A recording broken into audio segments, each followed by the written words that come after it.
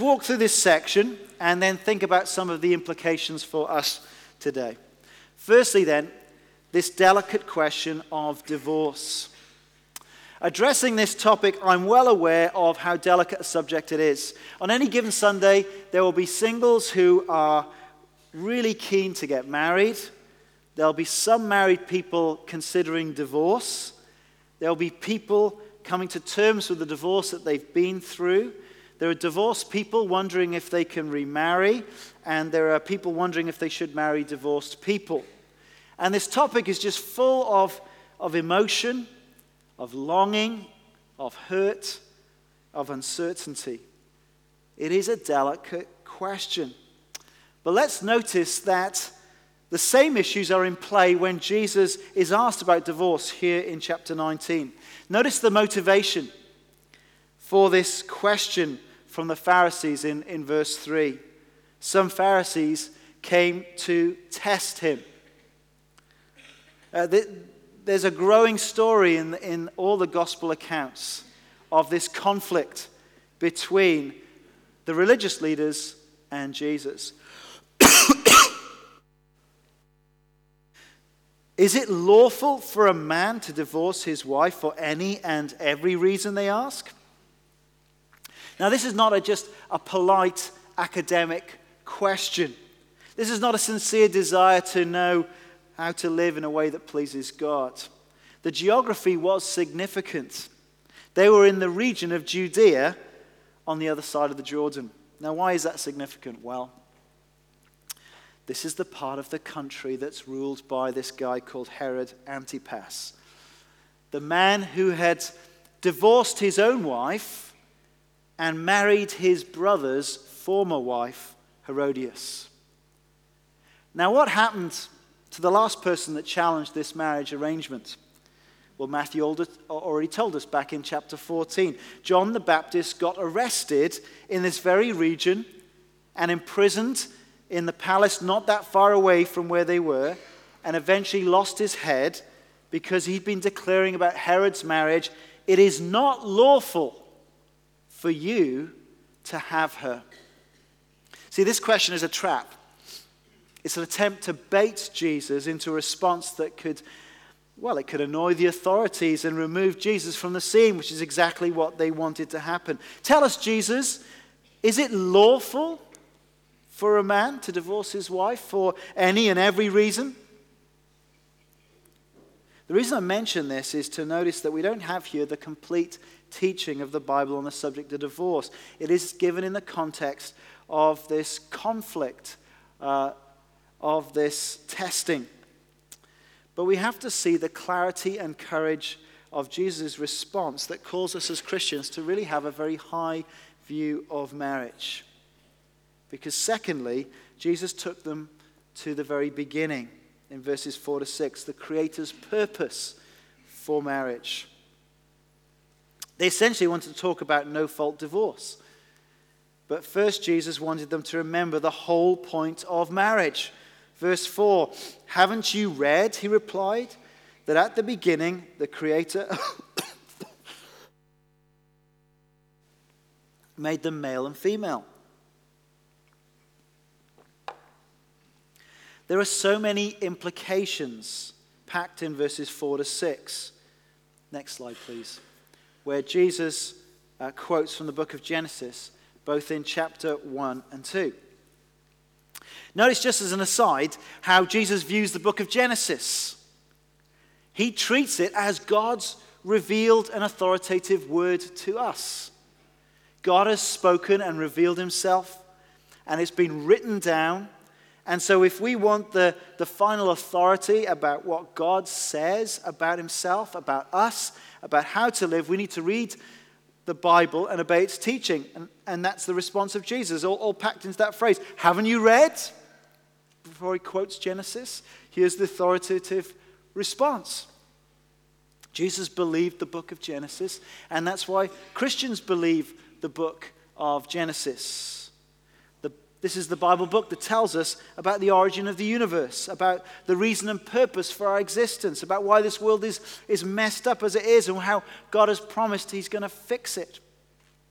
And if you hear someone here today is someone wrestling with how does the current scientific thinking fit with these opening chapters, can I encourage you to have a read of John Lennox's book, 7 Days That Divide the World. I read it over Christmas. It's a great read. And by the way, if you want to hear Professor Lennox live, he's going to be doing the Heriot Watt Chaplaincy Lecture on February the 13th. I'm not sure there'll be any tickets left because he's such an appreciated lecturer, but you might want to see if you can hear him directly.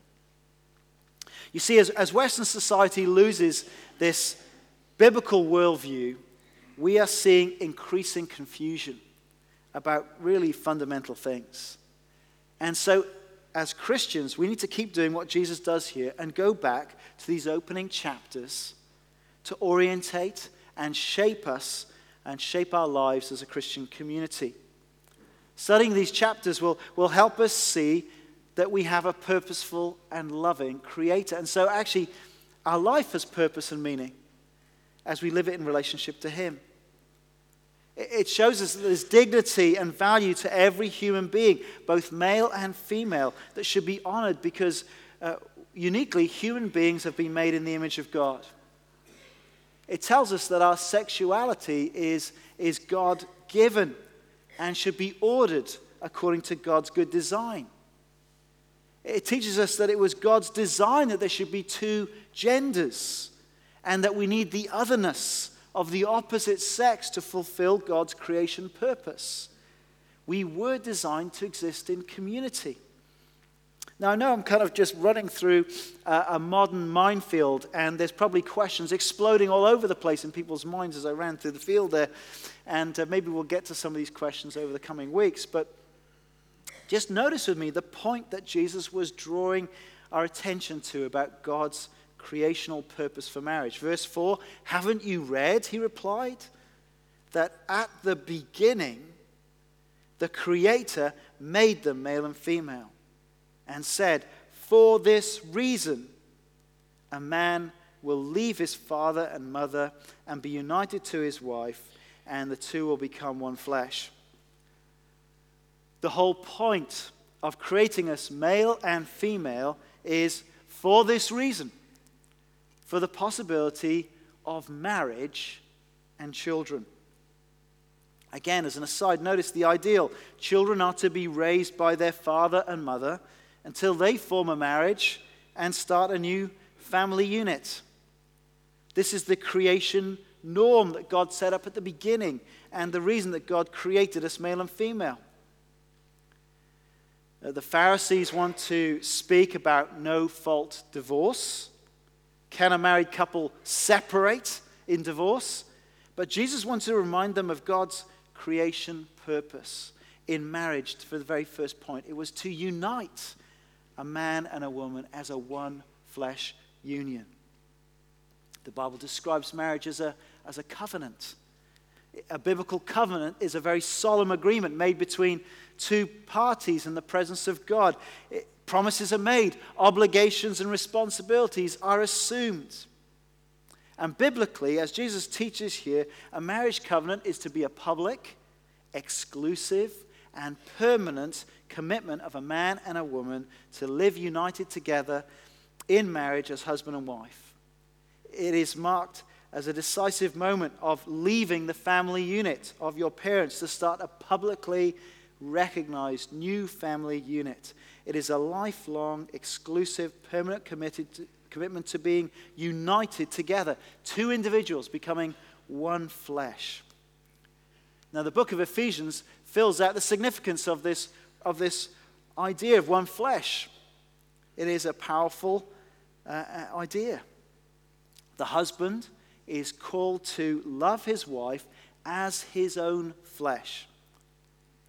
In the same way that he loves and cares for himself, he's to ensure that his wife is nourished, cherished, and cared for. And so when you see that your spouse has a need or is in pain or has a problem, you seek to address it as best you can rather than ignore it or blame it. If you've got a problem with yourself, you don't ignore it and blame it. And this now is your flesh. You're one flesh with them. After all, if you whack your thumb with a hammer, you don't fall about laughing at it. No, you care for it. You don't make fun of your spouse's pain. They're one flesh. You deal with it. You care for it. In fact, if a marriage is to reflect the relationship that Christ has with his church, then this obligates the husband to care for his wife with sacrificial love, to ensure that she is loved and cared for even before himself. And the wife is called to respect her husband and submit to his loving leadership and care. There's the biblical ideas packed into this amazing phrase of being one flesh. To be one flesh is in a sense to be one in every sense, domestically, emotionally, and of course sexually. The good gift of sexual pleasure was created by God to be enjoyed exclusively within this committed, lifelong marriage between a man and a woman. And notice that marriage, according to Jesus, is not just a decision between a woman and a man, because God is also actively involved. As it says in verse 6 of Matthew 19, God has joined them together. This is God's creation purpose for marriage, to unite. And so nobody should seek to bring about a separation. This is a Christian understanding of marriage.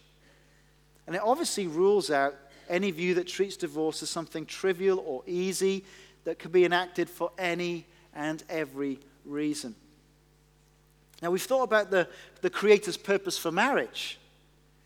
What do we make of the fact that the Old Testament does contain teaching about divorce? I mean, the Pharisees picked that up in verse 7, don't they? Why then, they asked, did Moses command that a man give his wife a certificate of divorce and send her away? Well, this is what Jesus said to that in verse 8. Moses permitted you to divorce your wives because your hearts were hard. But it was not this way from the beginning. I tell you that anyone who divorces his wife, except for sexual immorality, and marries another woman, commits adultery. Now, what Jesus teaches here is that because we now live in a sin-cursed world, where relationships have become disordered, then there are some grounds for conceding divorce. The Creator has given some concessions for divorce. The Pharisees were quoting part of Deuteronomy 24 and using it perhaps as if divorce were part of God's intention for us. Why then, they asked, did Moses command? As if God desires that we should divorce our partners. But that's not so, Jesus says. Deuteronomy 24 is not an intention for God, but a concession. Moses permitted, Jesus says. He permitted you to divorce your wives because your hearts were hard. But it was not that way from the beginning. Divorce comes as one of the consequences of living on the other side of mankind's fall into sin and rebellion against God. Hardness of heart is not referring to fatty deposits in the heart that may require some treatment, but the spiritual stubbornness of our sinful hearts. Our sin and our stubbornness can get to such a point that our marriages can suffer irreparable harm. Divorce itself is not necessarily sinful, but the circumstances and reasons that lead to divorce are always about sinful behaviors and attitudes. And sin can become so vile that divorce is better than continuing in decency. That's the word that Deuteronomy uses, which was the permissible grounds for divorce in the Old Testament. We've just had Christmas. I've often wondered whether to do a Christmas talk, a great time for a divorce. Because, of course, the first Christmas did cause Joseph to think about divorcing Mary as he heard about her pregnancy and assumed the worst and assumed that she had cheated on him. He was thinking about divorce. That was a permissible grounds for divorce. Only if there was some indecency could divorce take place. And at the time of Jesus, religious leaders had come to a point where some had defined indecency as almost anything. And so it became a kind of a no-fault divorce. One rabbi called Hillel taught, even if she spoiled a meal, too much salt, out of the door.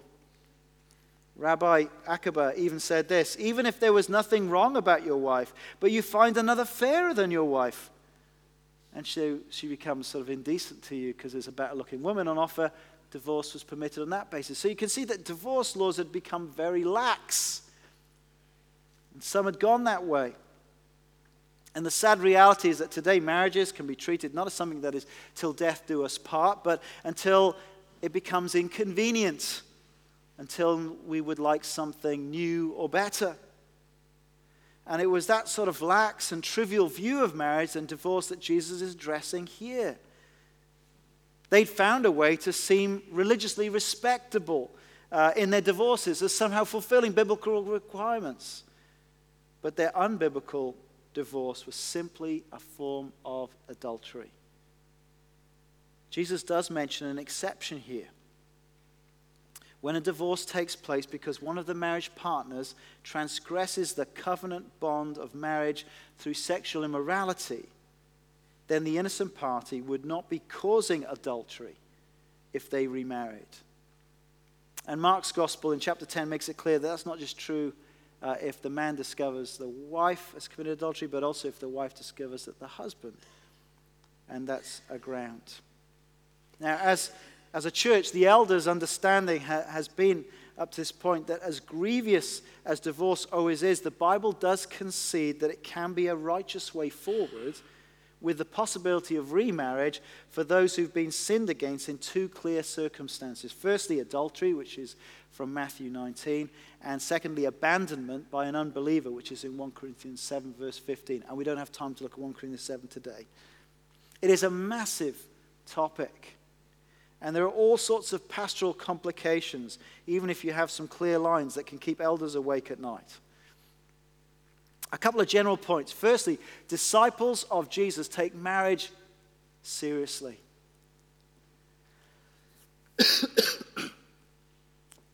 Since the high point of Peter realizing that Jesus is the Christ, back in chapter 16, he has been teaching them about what it means to follow him. Whoever wants to be my disciple must deny themselves, take up their cross, and follow me. For whoever wants to save their life will lose it, Jesus says, but whoever loses their life for me will find it. And this discipleship affects every aspect of our lives, even the most personal aspects of our lives, as we see in chapter 19, our marriage, our sex lives, our children, our possessions, all of it comes under the lordship of Christ. To say I'm following Christ means that we will want to follow the way that he teaches is right. Disciples of Jesus take marriage seriously. To be a follower of Jesus means not to live by the easy divorce and remarriage practices of the culture around us. As disciples of Jesus, we are to observe lifelong commitments to our spouses, showing loyalty and love. The exceptions, I think, establish the principle that insofar as it is up to the individual Christian, he or she must be committed to his or her spouse till death do us part, and must do nothing to damage their own marriage or anybody else's.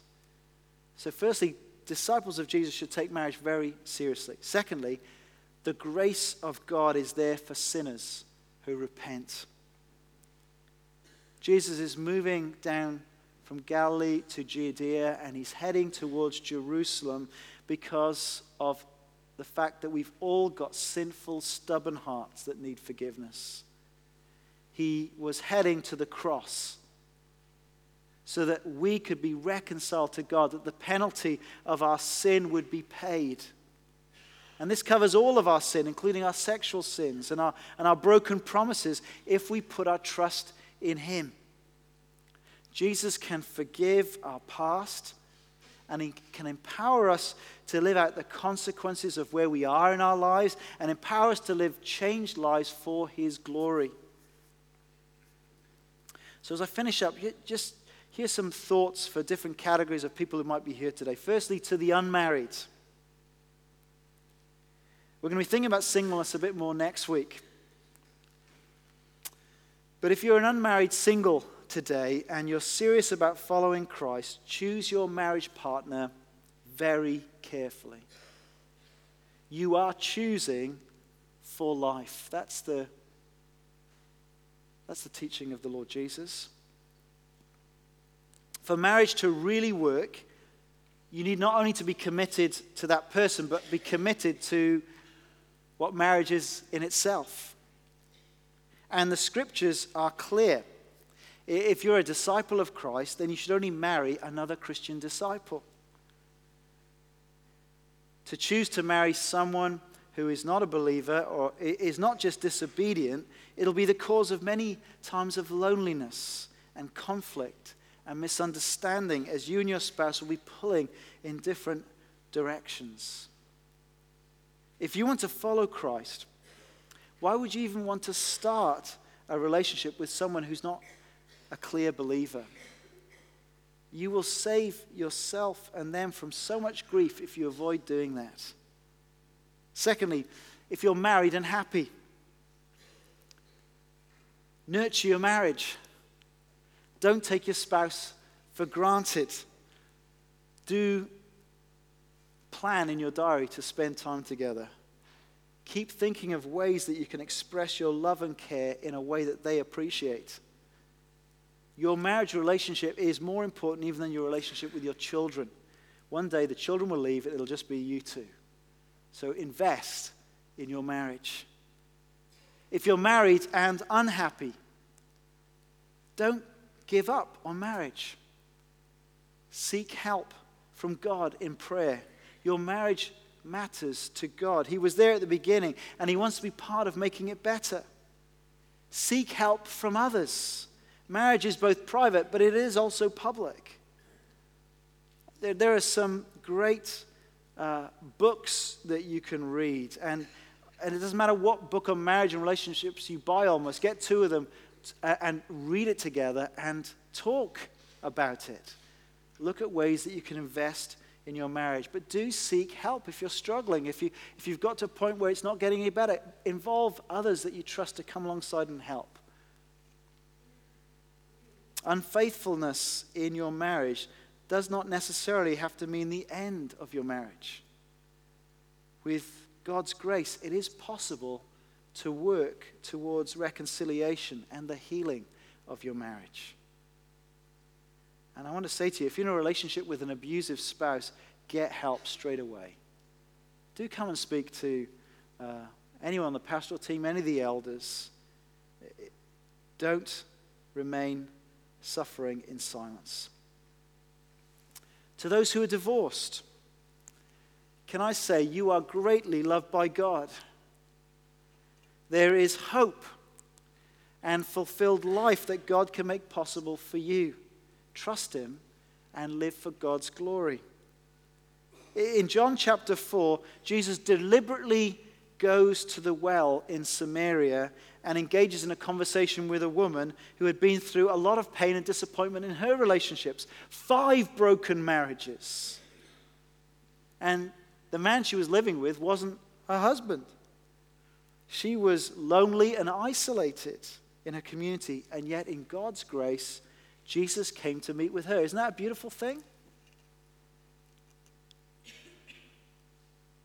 Our culture today, as many cultures in the past have done, elevate a sexual relationship to being the highest and most important thing in life. It is something almost religious, something that saves us. The film Titanic, that was the blockbuster, was, when you boil it down to it, was a message that was basically salvation through fornication. As Rose says to Jack, about Jack, he saved me in every way that a person can be saved. Well, that's just not true. The woman at the well knew all too well from her broken marriages that marriage and sex cannot bring completeness and salvation. Jesus offers something greater in himself, living water that cleanses and satisfies us, his Holy Spirit and eternal life in relationship with him, which is truly salvation. Remarried. My question to you is, have you dealt with your past? Perhaps your actions were sinful. Maybe you didn't have biblical grounds for divorce and shouldn't have remarried. Well, have you faced up to that? Have you repented? Have you confessed that to God? Well, if you've done that, know this, that God graciously wants to be part of this marriage. Despite all the sin and mess involved with David's relationship with Bathsheba, Matthew's genealogy at the start of his gospel reminds us that the line of David that goes down to Jesus was through this very relationship. King Solomon was the child of David, whose mother had been Uriah's wife. Matthew seems to doubly underline how everything was wrong about that. And yet in God's grace, that's the line through which Jesus came. Jesus came to a broken world of sinners to save us, to restore us, to offer something new. How amazing is the grace of God for sinners like us. Let's pray.